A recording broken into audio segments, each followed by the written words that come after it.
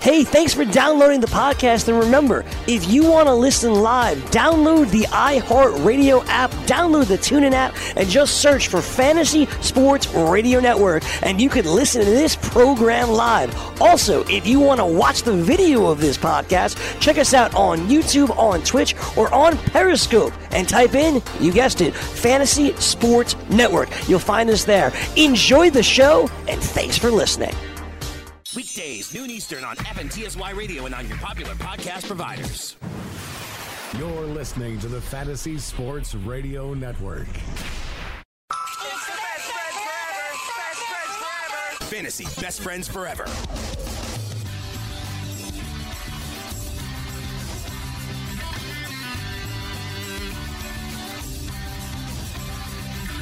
Do do do do do do do do. Do do do do do do do do do. Yo, this is the Fantasy Best Friends Forever here on the Fantasy Sports Radio Network. Alongside Frankie Stanfield, I am Greg Sussman. Frankie, what's going on, buddy? Greggy, we had an absolute slobber knocker last night between the Seahawks and the Bears. Hope you enjoyed that one. To be honest with you, You didn't watch a single second. no. To be honest with you, didn't miss much. I don't know that I watched the play. Like, I think I turned it on with like 50 seconds left in the first half, and they went to commercial. And I'm like, all right, I'm done. That was it. Yeah, we've been stifled with two primetime games back-to-back now with the Cowboys and the Giants, and then the Bears and the Seahawks, which really have not been great games. I mean, unless you're a Bears fan, overall, they won the game. Defense looked phenomenal once again. Obviously, they had 6 sacks in this game. But Mitchell Trubisky, still a lot to learn. I saw a lot of people talking about this on Twitter last night. The defense is a ready-to-compete now defense. I agree. But Mitchell Trubisky is just not there yet. And obviously, I think we knew that there was going to be some growing pains here.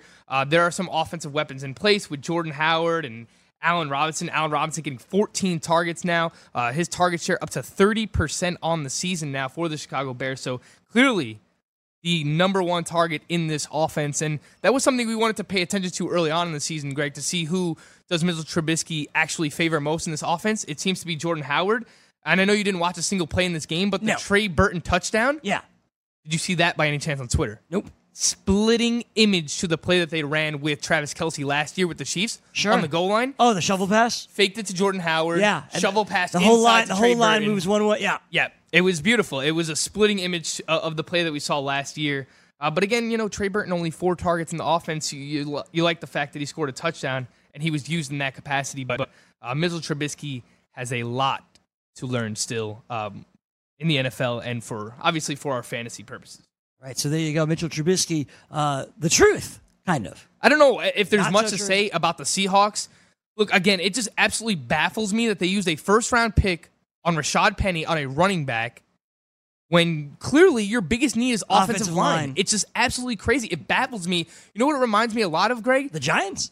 That and the Cowboys from a few years ago, not the Cowboys, the Colts from a few years ago, Yeah. drafting Philip Dorsett when Sure. they clearly needed offensive line. You know what happened to their, superstar quarterback? He missed an entire season because he had to have shoulder surgery. Well, he also because got the guy was getting absolutely destroyed. He also got like a skiing or snowboarding accident. Yeah, something like that. Yeah.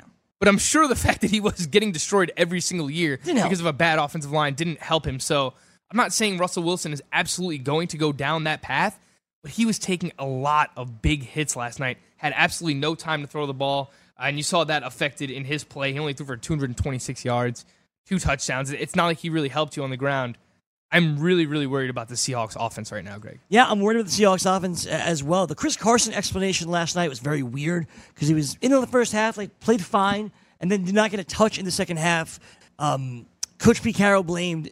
He was saying he was fatigued from special teams. That doesn't make sense at all. Carroll is just a mess. This team overall is a mess. He said he was gassed because of special teams, and then in the next breath said, we also wanted to see what Rashad Penny could give us in the second half. So you basically just benched Chris Carson 1 week after saying that he was clearly your lead back and that you liked what you saw out of him. So which one is it? It's a neither mess of them. for the Seahawks, and it's a mess for fantasy Chris purposes. Carson obviously did something wrong at some point, but the Seahawks are a mess. we're seeing the end and the unraveling of Pete Carroll. I'm quite sure he will not be in this for the long term.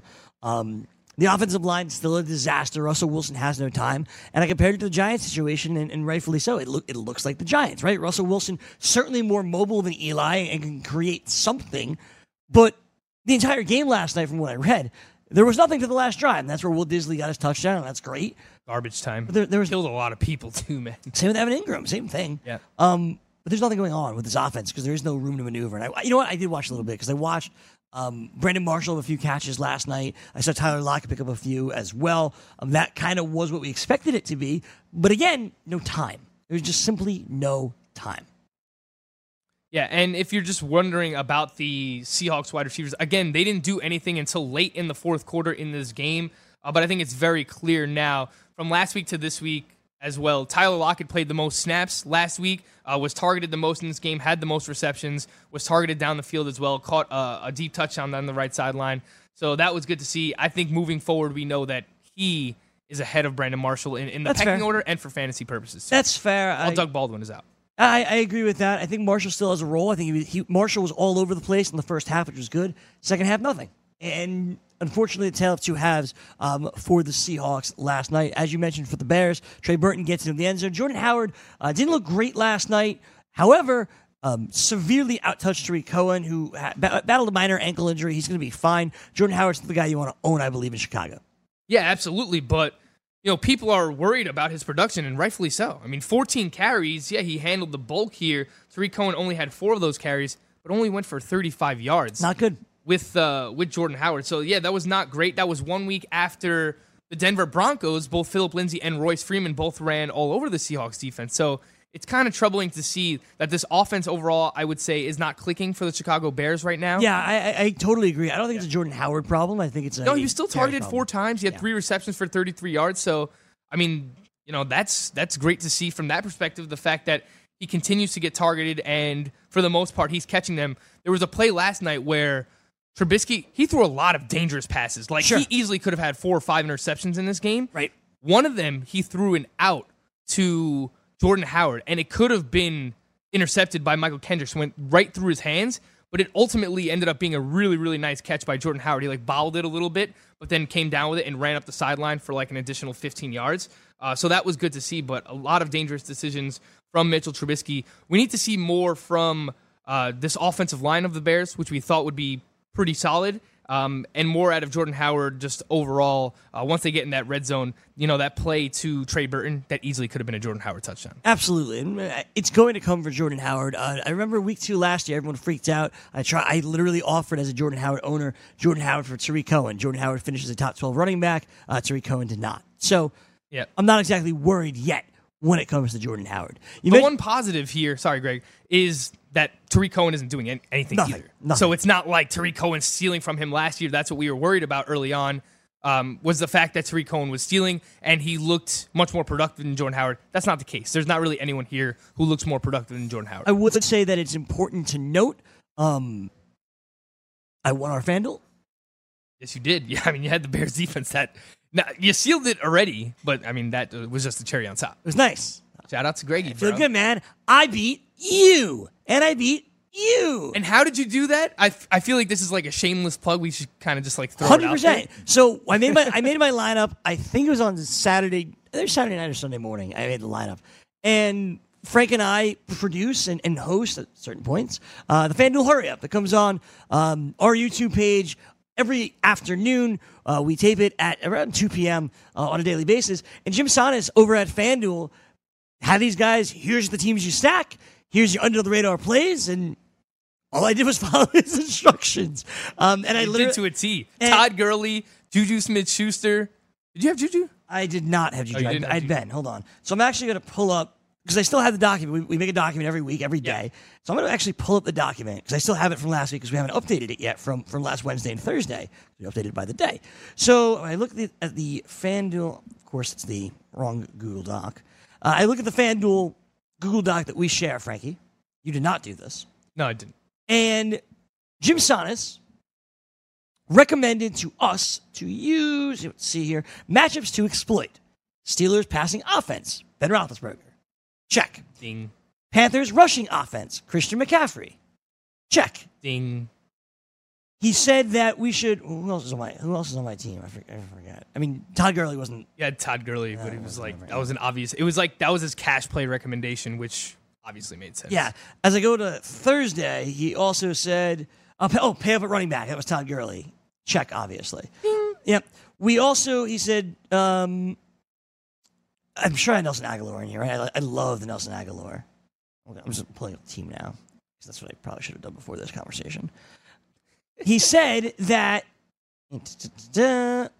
this is really a long process, much longer than expected, to be honest with you. The matter of the fact here is that you used Jim Sonis' recommendations on FanDuel Hurry Up, and it ultimately helped you win our FanDuel contest, which if you want to compete in, send me your username on Twitter at @roto_Frank. He liked the Chargers offense. Keenan Allen, check. He liked Nelson Aguilar under the radar play, check. He said when it comes to Cleveland, he liked the Cleveland stack of Tyrod Taylor and Jarvis Landry. Put it in Jarvis Landry, check. And tight end. I used Tyrod Taylor over Big Ben, which is what killed me. Everybody loved George Kittle this week. Check. Didn't work out, but I put him in because everybody loved him. And then the only spot that he didn't mention was at Jacksonville, where I put in TJ Yeldon, knowing that Leonard Fournette wouldn't play. Didn't work out. That was the only one he did not bring up, and I put him in there. So literally this entire thing is Jim Sonis. So thank you, Jim, for winning me $45. There it is. And there it is. Also to note, also on the FanDuel Hurry Up, you can check out FanDuel.com/theduel or FanDuel social media. Frank was our gambling expert yesterday. And what did you pick in that Seattle game last night? I thought we were just going to sweep this one under the rug. Nope. I chose the Seahawks and I chose the over, neither of which was correct. Okay. But it's another day. It's a new day. So on Friday when you gave your BFF picks, I went 2-1 in my gambling picks. What did you do? I went 0 for 3. Not a great week.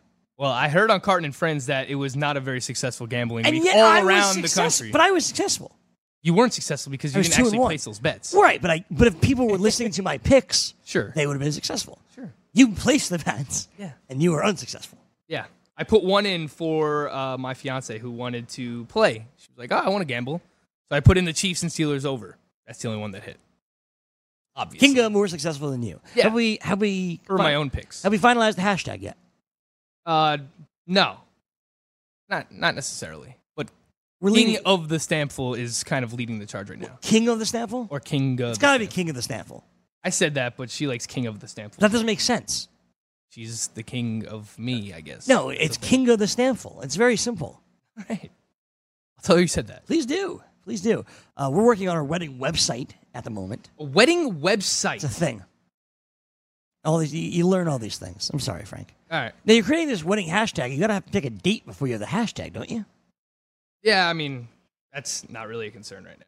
But why? It is, though. If you're coming up with the hashtag, you're not coming up with the date. No, that's a little bit later on. I mean, we don't have to reveal the hashtag, like, now. You just did. No, I mean, it's not set in stone yet. Okay. We're still taking recommendations. You tweeted me at roto_Frank and let me know what you think. There you go. Last week on this very show, I'm sorry, on the Wednesday show, my buddy Max called in, and we laughed at him quite a bit. And the two players that he spent the most on, if you remember, were Philip Lindsay and Deshaun Jackson. Max, I apologize. Max has the last laugh. He does. For now. He crushed it, man. He crushed it. Like, I'm looking at this week's waivers, and I have no idea who Max is going to spend money on. Probably nobody because he doesn't have any left. But, like, there's nobody I want to spend money on this week. And we're going to get into it over the next 40 minutes or so. But there's no one I really want to spend money on this week. Like, Philip Lindsay worked out last week. Deshaun Jackson worked out last week. I don't know that there's a guy out there this week that will have the same amount of success. Maybe one guy. But overall, not so much. Before we get into that, I do want to talk about Philip Lindsay because we didn't get a chance to do it yesterday in that Denver-Oakland game, which Oakland had and then obviously blew. Denver wind up coming back very, very late against the Raiders. Much thanks to Philip Lindsay, who combined Devontae Booker and Royce Freeman had less carries then. Vance Joseph came out yesterday and said, listen, I'm not making a change at starter, but the hot hand will get the ball. Fine. What do you make of the Broncos running game right now? Royce Freeman obviously was in your top 12 running backs last week. What do you think, Frank?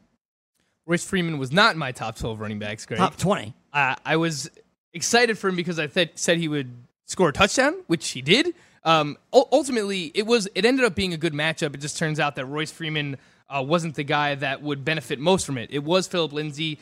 A lot of his production came on one long run, a 53-yard run, but he continues to show his shiftiness, his quickness, his versatility, the way that he can be used both between the tackles and running to the outside, the fact that he can catch the ball out of the backfield. So this is a very frustrating situation for Royce Freeman owners, but if you were able to pick up Phillip Lindsay, like our buddy Max, then I think you feel pretty good about that right now, because while they're saying they're going with a hot hand approach, Phillip Lindsay is the hot hand approach right now. No question about it. He is clearly the lead running back right now in a committee, which, again, is going to be frustrating throughout the year. There could be inconsistency. Maybe one game it's Freeman, maybe one game it's Lindsay, but through 2 games, it has been Lindsay. He led the team in snaps this past week. He led the running backs in touches, 14 carries, 107 yards, just showed more burst than Royce Freeman overall. But when they got down near the goal line, it was Royce Freeman who scored the touchdown. So maybe if we're just trying to carve out roles right now and figure out who's who, it seems like Royce Freeman, the bigger back of the two,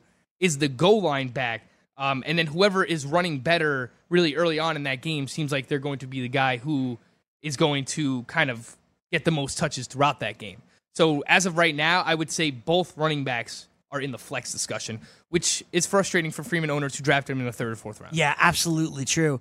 I also want to note, Amari Cooper had a really good game. They force-fed him the ball as expected, and he looked good. And someone pointed out on Twitter, if you just look at passing numbers overall for Oakland over the first 2 games, like Amari Cooper very much involved in week 2. Jared Cook obviously was the man in week 1.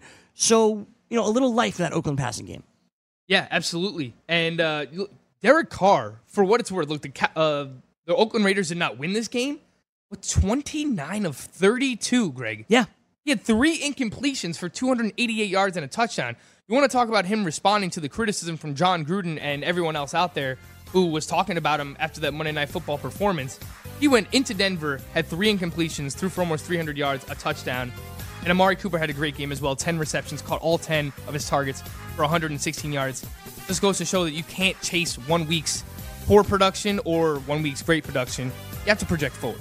We're taking a break. When we come back, the latest on Antonio Brown, and we hit the waiver wire for week 3. Stick around. More from your BFFs right after this. Steiner Sports is the leading memorabilia provider for the New York Yankees, Rangers, Giants, Knicks, and the Brooklyn Nets. Featuring hundreds of items from your favorite athletes, Steiner Sports is your source for the best sports gifts. Go to steinersports.com/box and shop our collection of memorabilia boxes, which include 10 gifts for the price of 1. We've made one for each of your favorite teams. Hurry, supplies are limited, and these are some of the best deals we have ever offered. So go to steinersports.com/box today.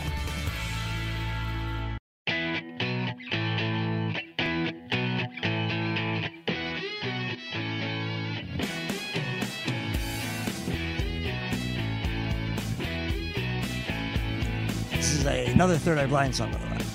Did you know that? What is this? Another Third Eye Blind song. Yeah, sounds familiar. It's called Never Let You Go. Obviously, it's not a hit like... It was a big hit. Semi Charm. Nah, I mean, for us at least. I'm sorry. See, there it is. BetDSI is celebrating 20 years as the industry's biggest and safest betting site. They have great customer service, fast, easy payment of winnings. You can play virtually every sport at BetDSI with hundreds of wagering options, including live in-game wagering on all major sporting events, where you can make your play at any time during the game. Using promo code FNTSY, BetDSI is offering up to $1,000 bonus on your first deposit. Use promo code FNTSY and try BetDSI.com. That's BetDSI.com. The promo code is FNTSY. Head on over and start winning today.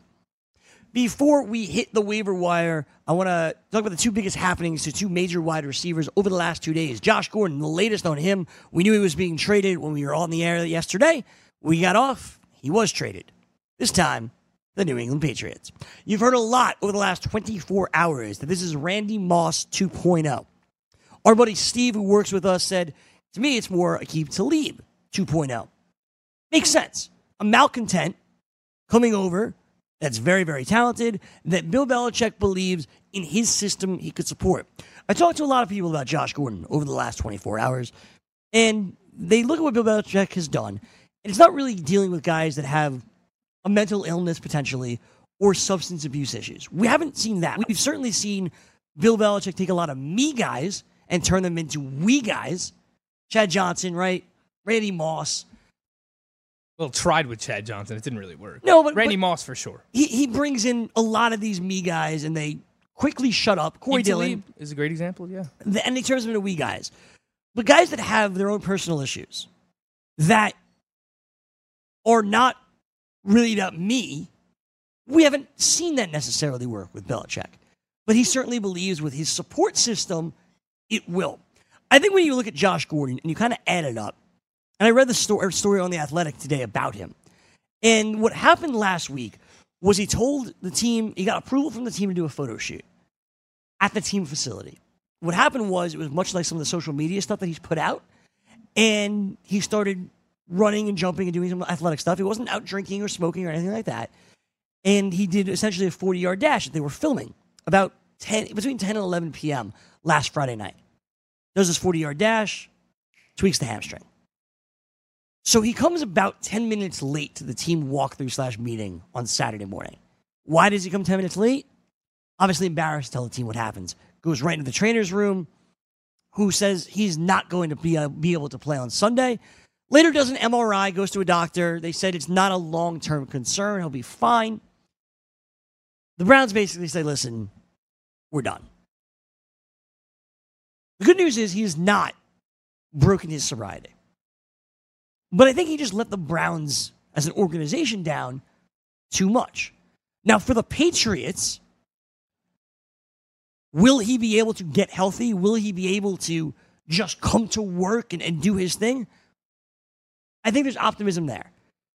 Because he was in Florida for a month getting himself in the right state of mind before training camp. He hasn't had a relapse or a setback. We know how talented he is.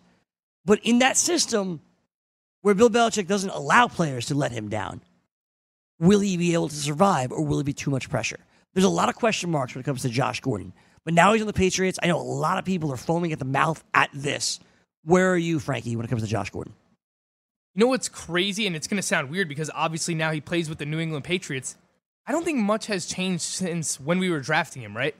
There's so much volatility between what he can give you, what his ceiling can be, and what his floor can be. His ceiling, I'm not going to go as far as to say that he can be Randy Moss, but I think he is clearly the closest physical specimen to Randy Moss that this team has had since Randy Moss in terms of being able to get down the field and what he could potentially bring to this team in the red zone. Yes, Brandon Cooks was extremely speedy, and he could get behind the defense, and I think Josh Gordon can do a lot of that as well. But Brandon Cooks is not the physical specimen that Josh Gordon is. So I understand why people want to get excited about this. And I saw, a funny tweet yesterday from Pat Thorman of Pro Football Focus that said, back in 2013, Josh Gordon caught 7 balls for 151 yards and a touchdown against Bill Belichick and the Patriots. Bill Belichick doesn't forget things like that. You know what's crazy is he takes a lot of guys from within the division in the AFC East, guys who do well against him, and then he kind of takes them and molds them into whatever player he wants them to be. He's done that with Chris Hogan. He's done that with Wes Welker. He's done that with Darrelle Revis. Plenty of players in the past he's done that with. So it's kind of funny to think that he will go as far back to think about that. But look, there is a lot of upside here for Josh Gordon, but we need to temper expectations. This is clearly the best quarterback he's ever played with. But again, it comes down to, does he buy into the system? Does he buy into the New England Patriots way? If he does, I think that there's a chance that he can flourish and that his upside can be big. With that being said, why we need to temper expectations is that the Patriots spread the ball around, Greg. To this point in the season, they have 4 players between 10 and 17 targets. That includes Chris Hogan, that includes Philip Dorsett, Rob Gronkowski, and James White. Those are just 4 weapons. Julian Edelman is still returning to this team, and now Josh Gordon is still returning. So they're going to spread the ball around. Is he ever going to demand, 10-plus targets in this offense? I don't think so. Well, I think the answer to that is yes, but not on a weekly basis. I mean, yeah, it could happen, but it's never going to be consistent. Right. There's going to be a lot of mouths to feed here. And again, because he plays in this offense and defenses have to worry about Gronk and all these other weapons, he really only needs one. He only needs one, down the field 50-yard touchdown to make his day for fantasy. And that's going to be possible. But again, the floor is very low because, as we know, given his substance problems and, if he doesn't buy into the New England Patriots way, he can easily be off this team by mid-season. So that's why the high is very high for Josh Gordon. The low is very low. And that was pretty much how we felt about him coming into the draft season. So it sounds weird that not much has changed. But in my opinion, not much has changed for Josh Gordon. We still know what his upside can be. I think undoubtedly this affects Chris Hogan a lot in the offense. He only has 14% of the target share right now. That's without Julian Edelman. That's without Josh Gordon. He's clearly this team's downfield threat, 16.8 ADOT, leads the team. So he's being used in that regard. And I think Josh Gordon's going to take over that role as well. So if you can try and shop Chris Hogan right now just to see what you can get, I would do it. I'm not selling him just for the sake of selling him, but I am worried overall about the targets, the consistency, the usage that we're going to get out of Chris Hogan moving forward. So I think it's fair to be concerned about Chris Hogan, but I don't think he goes away. I think he has too much of a good rapport with Bill Belichick. I agree with that. And a good rapport with Tom Brady to simply go away. I think he's not going to be the high wide receiver 2 that you drafted early 4th round. I think he's more of a wide receiver 3. He's more of a wide receiver 3. Exactly. I completely agree with that. The targets won't necessarily be there, but what I did think is when he does get targeted, it'll be big. Those will be, wide open targets because, defenses, when it comes down to Edelman, Gronk, covering James White in the backfield, Josh Gordon, Chris Hogan is going to be the last person that defenses are thinking about that we need to cover. So we've seen, especially last year, he doesn't need a lot of targets to be fantasy friendly. So he's going to probably just end up being a touchdown-dependent wide receiver because I don't see how he gets a lot of volume in terms of targets and receptions in this offense now. Yeah, I completely agree with you. Going back to Cleveland for a moment, this is our waiver wire Week 3 program. Josh Gordon is gone. That leaves David Njoku, who really has done nothing thus far, as taking a step up. Certainly Jarvis Landry, the obvious number 1 wide receiver there. But who's number 2? You've heard Rashard Higgins is going to start. This team signed Rod Streeter off the street yesterday. And then Antonio Callaway caught the long touchdown late in the game against the Saints on Sunday. Frank, on most waiver wires, Antonio Callaway and Rashard Higgins sit. Certainly Rod Streeter does as well. Which one of these guys are you going after, and how much are you spending this week?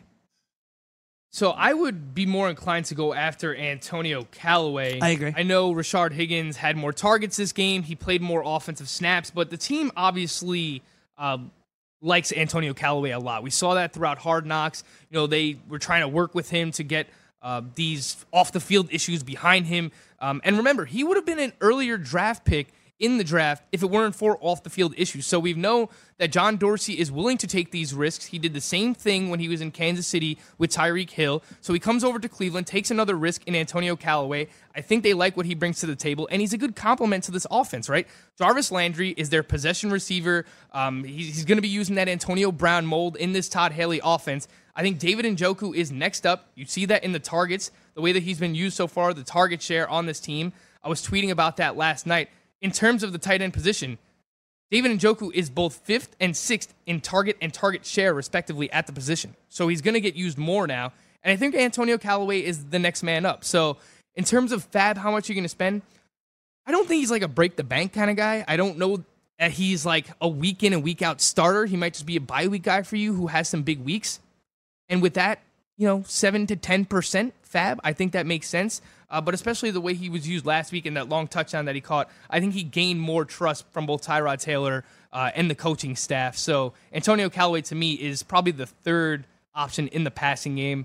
And that should have a role for fantasy when it comes to Todd Haley's offense.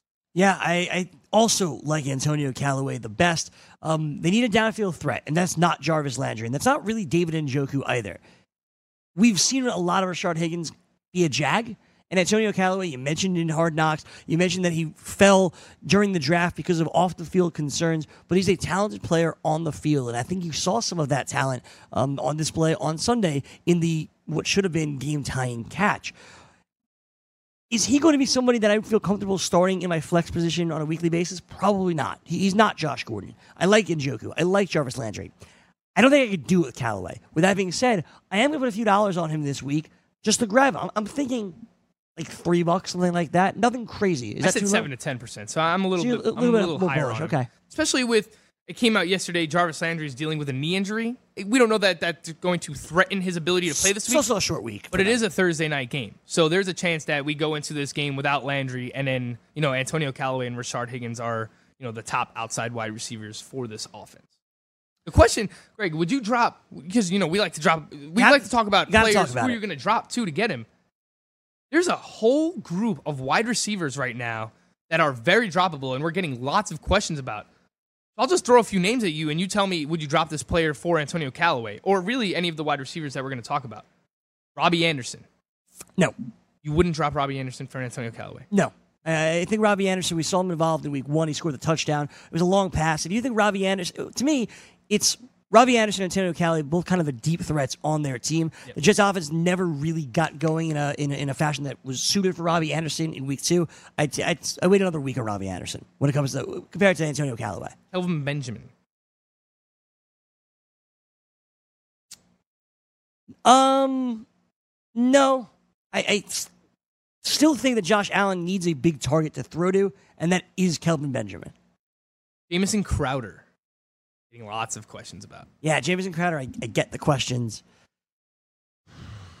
I wait one more week on Crowder, too. I don't know that I would do it for Callaway, but might do it for some of the other guys that we'll talk Potentially. about. Jordy Nelson. Yes. Yeah, I agree with you on that one. That one I drop. I might do it for Robbie Anderson as well, too, because if you just look at the way that the offenses work, in my opinion, obviously, Quincy Nunez was the number 1 target in that offense. No doubt. Then this past week, we saw Terrell Pryor targeted more than Robbie Anderson as well, and he seems to fit that mold more so of the guy that they can use all around the field. I said it last week about Sam Darnold. I don't know how many deep shots he's going to take per game because, especially with a guy who's turnover prone, he's going to be a little bit more cautious with the ball. I don't know that he's going to take those 50-50 chances on a deep ball with Robbie Anderson the same way that Josh McCown was willing to do a year ago. So with that being said, it looks like Terrell Pryor is even ahead of Robbie Anderson in the pecking order for targets. And then there's also Bilal Powell, who's catching passes out of the backfield for the Jets. So I'm more so inclined to drop Robbie Anderson than I think you are. And I think I would do it for Antonio Callaway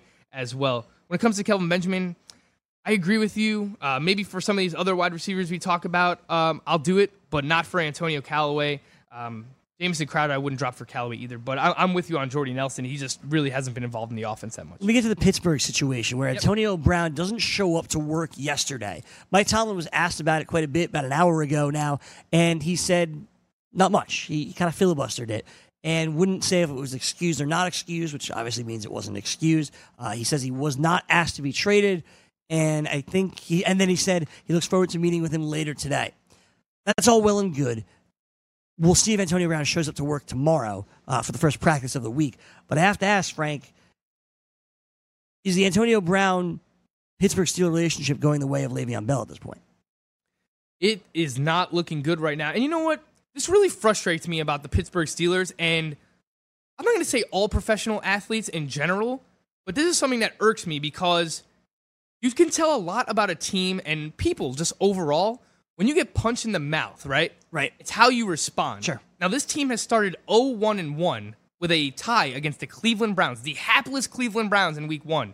And everyone is panicking in Pittsburgh Steeler country right now to the point where, guys like Antonio Brown, this is how they're reacting because he's not getting the ball, because the team is losing, because of criticism that he's facing on Twitter and in the media. This is how you respond?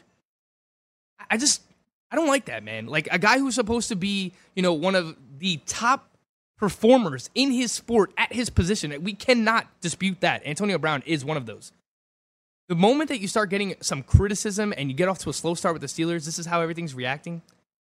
Kind of makes me sad. Kind of makes me sad about the way that everything's going down here, Greg. Yeah, you saw it during the game. And I mentioned it on yesterday's show that Antonio Brown didn't celebrate a touchdown. And it's not just him, because there's been plenty of wide receivers in the history of the NFL that are divas who react the same exact way. Yeah, absolutely. And I just think Antonio Brown, there's something up there. There's something up there. And because of that, we do have waivers running tonight. I have to ask the question. Juju Smith-Schuster ascends to this number 1 wide receiver role, which we saw all over the weekend. He's been fantastic through the first 2 weeks. James Washington caught a touchdown as well on Sunday. If Antonio Brown, something does happen, I'm not saying he's going to get traded, but if he gets benched or he doesn't show up or something along those lines, how important is it to grab James Washington off your waiver wire? I think he's a sneaky ad last night. Again, we're going to talk about a few more wide receivers. I would rank him behind most of those guys. I would rank him behind Antonio Callaway as well. I just think Callaway will have a more consistent role, but I think it's a very savvy move, especially if you are an Antonio Brown owner or a Juju Smith-Schuster owner, to pick up James Washington. Look, as crazy as it sounds, we don't think Antonio Brown is going to get traded, but we also said a week before the season, Le'Veon Bell is going to be playing, and he's not going to be holding out. So Is the impossible really possible when it comes to the Pittsburgh Steelers? I think they've proven that it is.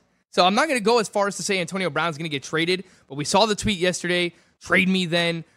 It's come out, Mike Tomlin has said that he hasn't told the team that he wants to be traded, but crazy things have happened in the NFL. So if you want to just take a deep stab at James Washington on the off chance that he becomes the number 2 wide receiver in the Steelers offense, I have no problem with that. Yeah, and I completely agree. I actually owned James Washington over the weekend, and I played the Yahoo game where you could drop players on your bench.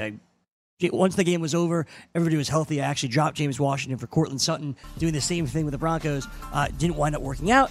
But, I'm going to go back to James Washington for the same reason that you just mentioned. Let's take a break here. When we return, we're going to go over the other wide receivers that you should be grabbing in Week 3 on the waiver wire. We'll also hit the running backs, and we'll do a whole lot more. Stick around. There's more to come. This is the Fantasy Best Friends Forever on the Fantasy Sports Radio Network.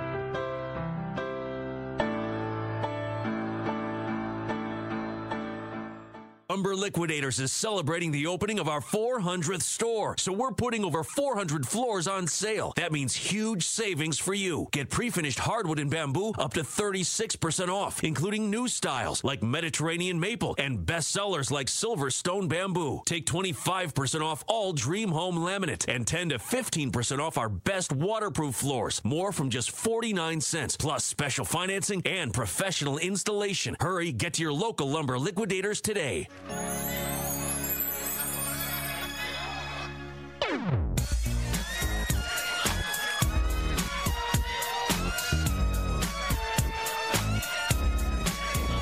Head on over to dailyroto.com, the site that has produced $7 million winners, and click on Go Premium. There you will gain access to a line optimizer that will help you compose your DFS rosters on both FanDuel and DraftKings. Not only has dailyroto.com produced 7 millionaires, it's also produced millions more in winnings for its subscribers. If it's sports wagering you're into, click on the new sports betting tab, where you'll be able to use the same tools and algorithms that produced all those winnings for Moneyline picks, picks against the spread, game totals, player props, where you can capitalize player performances on without having to worry about salary caps. That's dailyroto.com. Click on Go Premium, the industry website where millionaires are made, literally. Frankie, we are getting to the wide receivers now. The rest of the wide receivers who you would like to add in week number 3. Deshaun Jackson's out there. I know he's owned in over 50% of the leagues. As I said, in my league, in one of my leagues, Max picked him up. In the other one, he was actually picked up on Sunday morning last week, so that worked out for no dollars. So that certainly worked out for that owner. Other top wide receivers that are out there, just at 50%, that's John Brown. And I want to stick with that last Thursday's game between Baltimore and Cincinnati because I think there's a couple of options here. Let me start with John Brown here, Frankie. I didn't buy back into the John Brown hype. I don't really want to ever own Ravens, but tied for the team lead in targets. I believe he had 10 last Thursday night, targeting in the end zone as well. How important is it to go out and get John Brown? I think it's pretty important. I was with you. I didn't trust John Brown. I tweeted that out after the game last week, that he is clearly the number 2, maybe like 1B to Michael Crabtree, just because he hasn't been targeted overall as much as Michael Crabtree. But if you look at the way that he's being used, he's being targeted both downfield and in the red zone. He has 15% of the target share on the team. That's second behind only Crabtree, as I mentioned. 268 air yards, Greg, and 19.1 ADOT. That means he is the deep threat, and we've known that the deep threat in the Baltimore Ravens offense has value. And he also he leads a team with 3 targets inside the 20, 3 targets inside the 10. So he's being used in multiple capacities, being used inside the red zone, being used down the field as that deep threat. So I think Crabtree is kind of like that Steve Smith, Anquan Bolden possession receiver for Joe Flacco. And then you have John Brown, who's kind of like that Mike Wallace, but they're using him even more creatively in the red zone than we would have imagined. So I think based on his usage to this point, he is a low-end wide receiver 3, high-end wide receiver 4, maybe a guy you plug in for bye weeks, or if you have injuries, or if he has a good matchup, he's a guy that you could slide in there. I think he's worked his way up to that status. I think so, too. How much are you spending on him? If he's available, I'll go a little bit more than Antonio Callaway. So kind of like that 9, 10, 11% range, something like that. Yeah, I'm still a little lower than that. I'm more in the 7 to 8 range than the over 10 range. Like, would you rather have Brandon Marshall or John Brown? Because Brandon Marshall was the guy you're spending $10, $11 on last week. So which one of those 2 guys would you rather have? I would rather have John Brown right now. Okay. I just think based on his usage and what I saw from the Seattle Seahawks offense, it's just I don't know how much time Russell Wilson's going to have to throw the ball. And, Brandon Marshall, not a guy that creates as much separation as he once did. So, he needs some time to work his routes down the field. We saw that yesterday where he ran out, pretty much just ran a sit-down route, and then that turned into an interception. So, yeah, I'd rather take John Brown just based on his usage in the red zone and deep threat. And Joe Flacco actually hasn't looked so terrible, so I'll take John Brown. Staying in that game from last Thursday night, you have to talk about Tyler Boyd, who's available in 99% of fantasy leagues at this point. He operated as the clear number 2 wide receiver for this team, other than A.J. Green. He was right up there. I believe he tied A.J. Green in targets with 9. Obviously, he didn't have the 3 touchdowns that A.J. Green did, but Tyler Boyd looked really, really good last Thursday night. And Thursday nights, people kind of forget what happens because it's so long ago at this point. But how interested are you in Tyler Boyd? Very interested as well. Me too. I think that's really the top group of wide receivers this week that you're going to look to target if they're available is John Brown, Antonio Callaway, Tyler Boyd, if Deshaun Jackson is still out there, obviously. But Tyler Boyd, like you mentioned, he's clearly the number 2 target in this offense, Greg. We wanted John Ross to be a thing. We wanted Tyler Eifert to be a thing. But if you just look at the usage right now, 20% target share for Tyler Boyd and A.J. Green, whereas John Ross just has 6 targets on the season. Tyler Eifert's been held under 10 targets on the season. We wanted Tyler Boyd to kind of break out last year. It just took the Bengals too long to get rid of Brandon LaFell in this offense. So Tyler Boyd, remember, he was a very productive player in college. Going back to his days at Pitt, he had a 3-year career, over 3,300 receiving yards, 21 receiving touchdowns. So he was a sought-after commodity in the draft. It just took a little bit of time for him to break out here. I think he's clearly the number 2 target in this offense. I think he's right up there with John Brown. If you wanted to put a backup bid on John Brown or vice versa, I think they're in the same range. They're the number 2 targets in their respective offenses. So you're going the same amount, like that $10 to $13 range?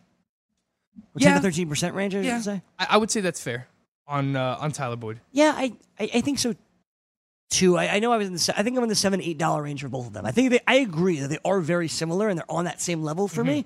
So I'm spending 7 to 8 on John Brown. I'm going to probably do the same thing when it comes to Tyler Boyd. How would you rank Brown, Boyd, Callaway? I'd probably put both Brown.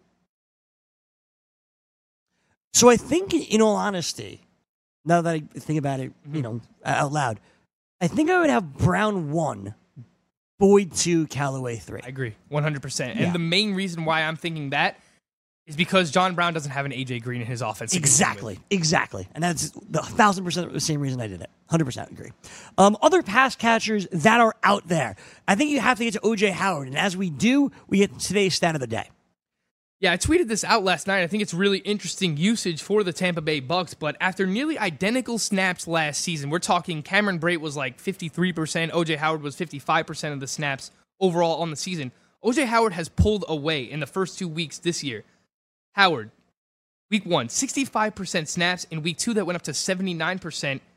For Cameron Brate, 36% of the snaps in week 1, that went down to 24% of the snaps in week 2. And we've seen that Cameron Brate is just not involved in this offense at all with Ryan Fitzpatrick under center. And O.J. Howard flashed his athleticism, his upside, what he's able to do on that 75-yard touchdown this past week.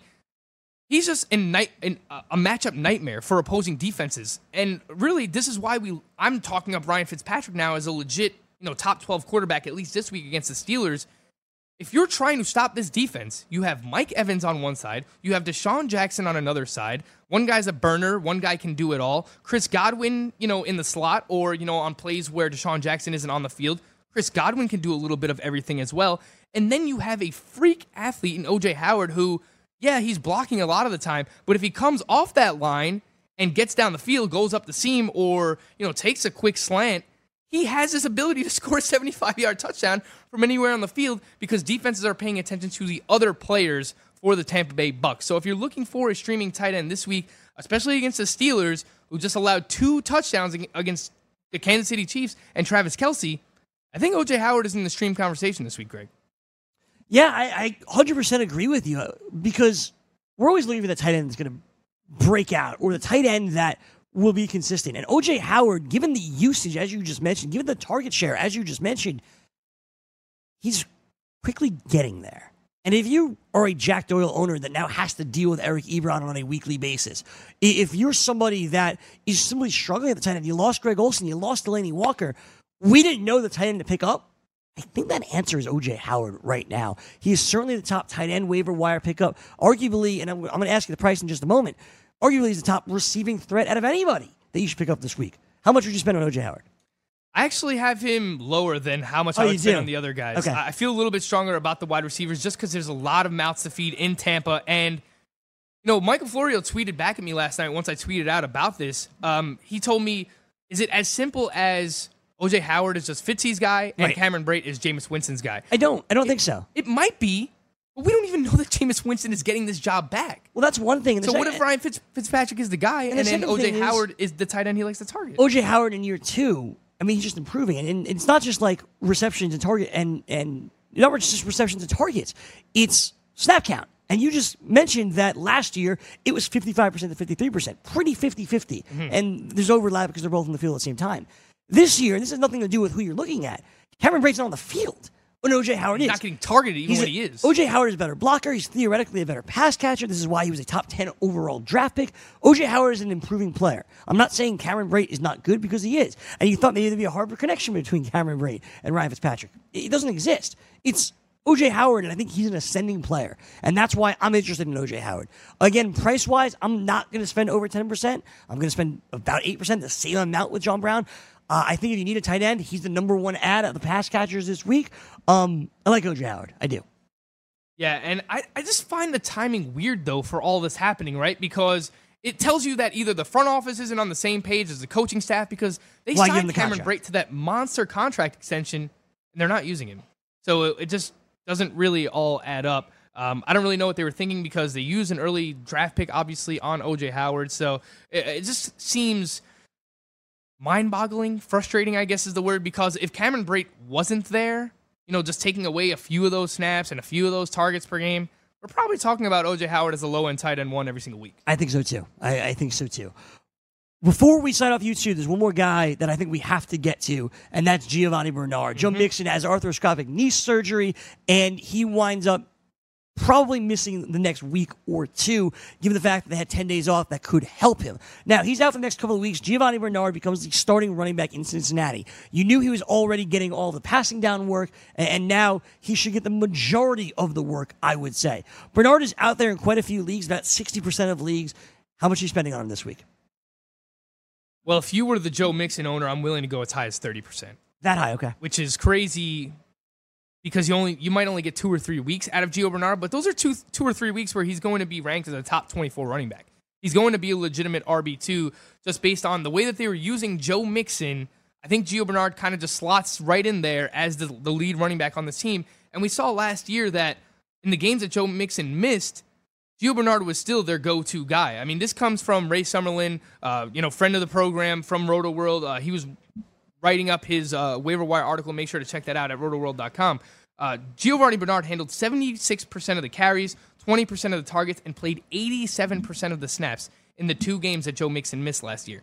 So based on the way they were using Mixon as like the workhorse this year, I think that we can expect Gio Bernard to be used in a similar fashion. I will say in deeper leagues, if you kind of just wanted to take the next guy up after him, I think Mark Walton is that next guy up. They used a 4th-round draft pick. In this year's draft, he's clearly behind Gio Bernard. He will fill that Gio Bernard role. He'll probably get 6 to 8 touches a game. If you don't own Joe Mixon, how much are you spending? 20 to 25%. Still that high? Yeah. Interesting. Because you get a top 24 running back for the next 2, maybe 3 weeks. I'm probably going 15 to 20% if I don't own Joe Mixon, and I'm probably just over 20% if I do. That's going to do it for us on the video side of things. The Fantasy Football Frenzy is up next with Corey Parson, Chris Ventura, and Jim Day. They have you covered if you're listening to the podcast or on the radio, of course. We go for another 5 minutes or so. Please subscribe, rate us 5 stars, give us a like, and support your BFFs.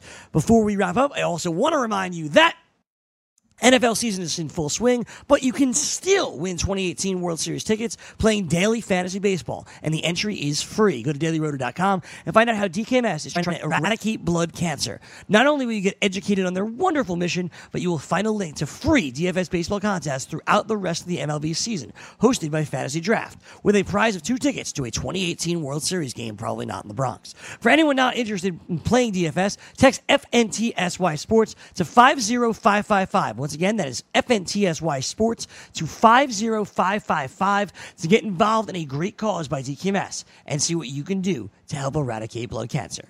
You'll be better for it.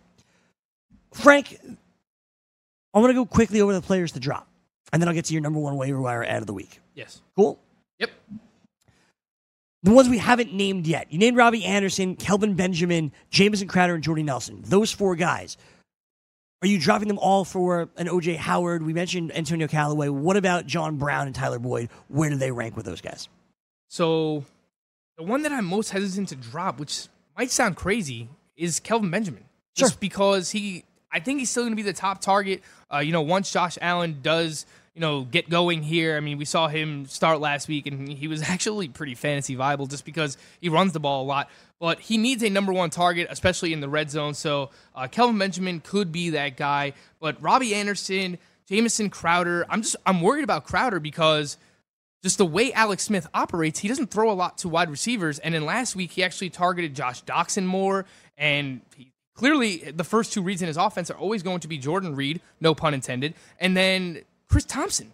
Chris Thompson had 14 targets last week. So what was the pun there? Reed? I said Reed's in the offense. I said Jordan Reed. Got it. Sorry. All good. But, I think that he's kind of like falling behind Jamison Crowder, that is. So I'm willing to drop him, Jordy Nelson.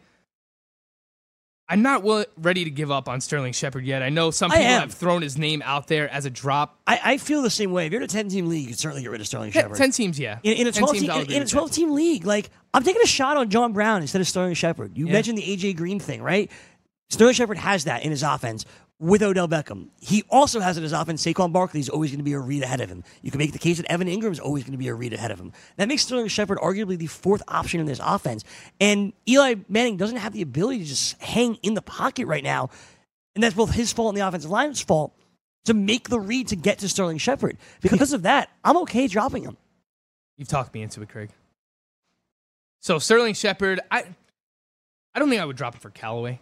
But I think I would do it for John Brown and Tyler Boyd. Those guys are clearly the number 2 targets in their offense. Totally agree with that. Philip Dorsett, I'm going to wait on until Julian Edelman gets back. So I'm going to wait on Philip Dorsett. I'll drop all of the Cowboys wide receivers. No problem with that. Just signed Bryce Butler, too. Yeah, I mean, if you're going to keep one, it's Beasley. The other guys could all go. When it comes to the running backs, you mentioned Tariq Cohen before. I'll throw out Duke Johnson to you. Do you feel comfortable dropping either of those guys? Definitely for Giovanni Bernard, if you wanted to take a crack there. I'm not going to drop. To me, there's not a lot of running back waiver wire ads this week. Like for the Bills running backs because play the Vikings. Because LaShawn McCoy, he's dealing with the fractured rib right now. But you're not going to use either one of those guys against the Vikings anyway. So Marcus Murphy, Chris Ivory, they're out there. Maybe you take a stab at them in deeper leagues. I'm not dropping Duke Johnson or Tariq Cohen for either one of those guys. If you wanted to drop them for one of John Brown or Tyler Boyd, I'm okay with that. I think anything less than that, I'm still going to hold out on Duke Johnson and Tariq Cohen. I was going to say I would definitely drop them for John Brown and Tyler Boyd. Hugh Jackson actually just came out and said this. We need to get Duke Johnson more touches. He also said that last July 31st. So, great. You talked about the front office and the coaches not being on the same plan. Duke Johnson, of course, given a contract extension this past summer. One last waiver wire to add, Frank. It's the kicker position. The kicker position. You're excited about this. The man who is signed to bring the Vikings to the promised land. That is Dan Bailey, who's going to be kicking indoors for his home games. So we know how accurate he is, and now he gets the potent offense that is the Minnesota Vikings. If you have a cold weather kicker that's not reliable, say goodbye. Pick up Dan Bailey for real. Yeah, real quick, defensive streams. Houston against the Giants, Dallas against Seattle, Cleveland against the Jets. For Frankie Stanfield, my name is Greg Sussman. Thank you so much for watching and listening to the BFFs. We'll do it all again tomorrow. We hope.